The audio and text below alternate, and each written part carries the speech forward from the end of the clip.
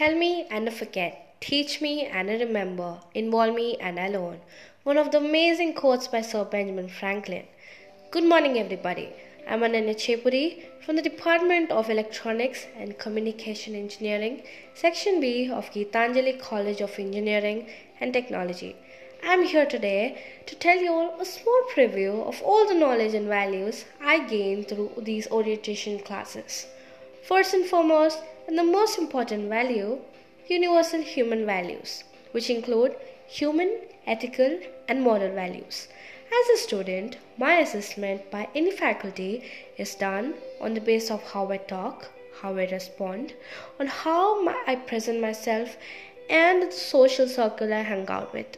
The guests appear on these classes showed how deeply these values are essential to nourish the moral capabilities in the students and ultimately in society in a positive way. Next, career guidance. One of the biggest questions in the minds of every student is which career path should I plumb for? On the basis of what, why, and how.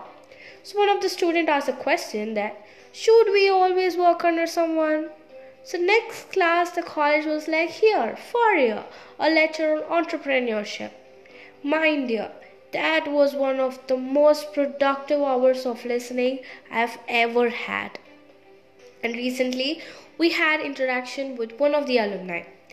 Then I realized that no one can give you a better trailer of your college other than your senior. She framed 4 years of life in Geetanjali in 4 minutes, which was quite a deal to look out for the coming years ahead. And here comes the most calm yet kinda entertaining part of all these classes. Yoga. We had little fun when yoga asanas and exercises turned into a little dance, and thank you ma'am, now I know what to do when my back hurts sitting all day. And as a freshman, the first thing I expect as soon as I enter the college is Freshers' Day. I did enter the college and admire the wonderful infrastructure, but I was a little sad that I was not going to meet my lecturers, my classmates, and my seniors in person. But little did I know that we would have one of the best interactions with all the faculty and an amazing chance to gain very practical and innate knowledge through all these classes. Last but not the least, to all the teachers and staff who put together and planned these classes, you all gave us the tools that we need to face our future.